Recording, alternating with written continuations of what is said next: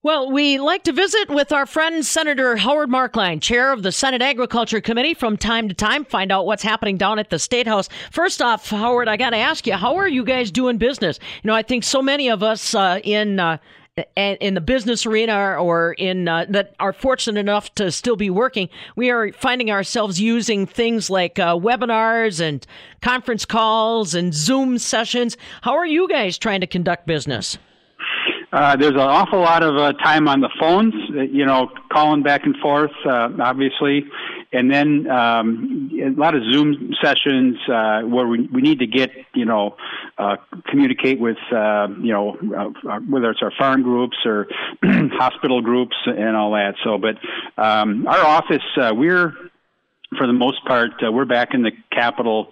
I'm not there every day, but we're getting back to normal. There's just a lot of things that was much more efficient to do face to face, and we're being safe. We're not being ridiculous, in the office and stuff. But we're gravitating towards getting back to normal. Sure.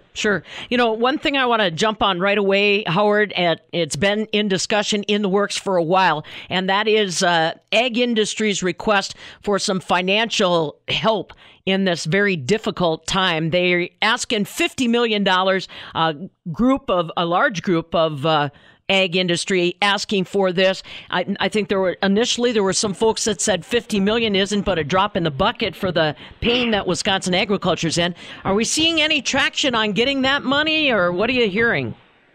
Well, the state is getting $1.9 billion with a B. And the ag groups, and I sent a letter to the governor along with 39 other of my legislative colleagues, encouraging the governor to allocate at least $50 million for our farmers. And I talked with Secretary designee Randy Romanski last week, and I'm no commitments or whatever, but I'm hopeful that the governor is going to do something for our farm groups. And again, I appreciate the fact that these ag groups have reached out to the governor's office and to DATCAP, and with a request and also with a plan as to how that might be distributed if, in fact, he approves the $50 million. Yeah, and like I said, farmers hanging on every word of advice or direction when it comes to some of the state or federal funds that are available. We talk a lot, Howard, about what we're all learning in this COVID-19 experience. I think there's a lot of folks that no longer take their food for granted. I don't think in my lifetime I ever expected to see empty shelves when it came to milk, and now limitations on meat. But you say you've been having a lot of conversations with people about how that is making them look more local than they ever have before. Yes, absolutely. And I know, like, we're going to be butchering a steer here next month. We've got arrangements made, and so more and more, I think we're seeing if people have got freezer space and have got a source, and obviously there's plenty of animals out there right now to butcher. We're seeing more and more people turning to their local meat plants, and which is it's good for everybody. I think that local meat plant appreciates the business, and the problem we're running into, of course, is that lots of people have that idea, and so sometimes getting a slaughter date is it's months out there right now. So anyway, but obviously, and I just think in general,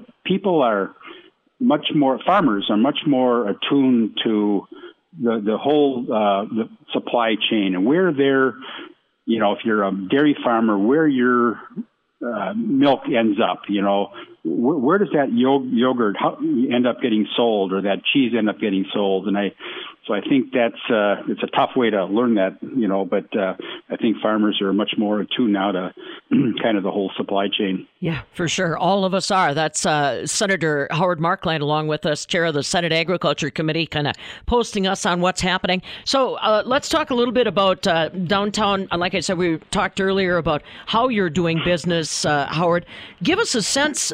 We're worried about that $50 million of assistance going out to farm families. Anything else in particular that we need to keep an eye on? You know, sometimes we have a tendency to run towards one issue that is red hot right now. We forget there may be other developments that are going on. You and I were talking about if we can just figure out a way to find a new normal and get people back out tapping into services and food. Right. And, you know, the $50 million, state funds, is probably a pretty small drop in the bucket, actually, for our farmers. And same with the federal money. To me, those are just Band-Aids. Those are just short-term fixes to try to get our farmers through this stretch.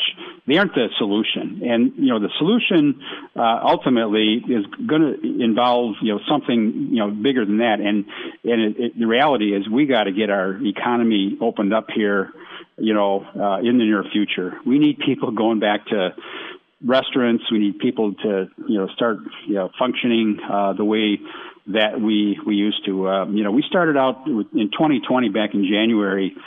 There's a lot of optimism. This was going to be a good year. And, of course, that crashed in a hurry. And so I just think that, we can talk about these, federal programs and state programs and all that, but ultimately we need to get our economy reopened in a safe manner and as quickly as we possibly can. That is Senator Howard Marklein, chair of the Senate Agriculture Committee, and talking to farmers every day, as is common practice. And so, like we said, we'll keep an eye on what's happening at the State House. As far as that $50 million in aid, we hope is coming very soon. And of course, like he said, now we hope that you'll think about where your food comes from and how you can source it locally. I'm Pam Jahnke.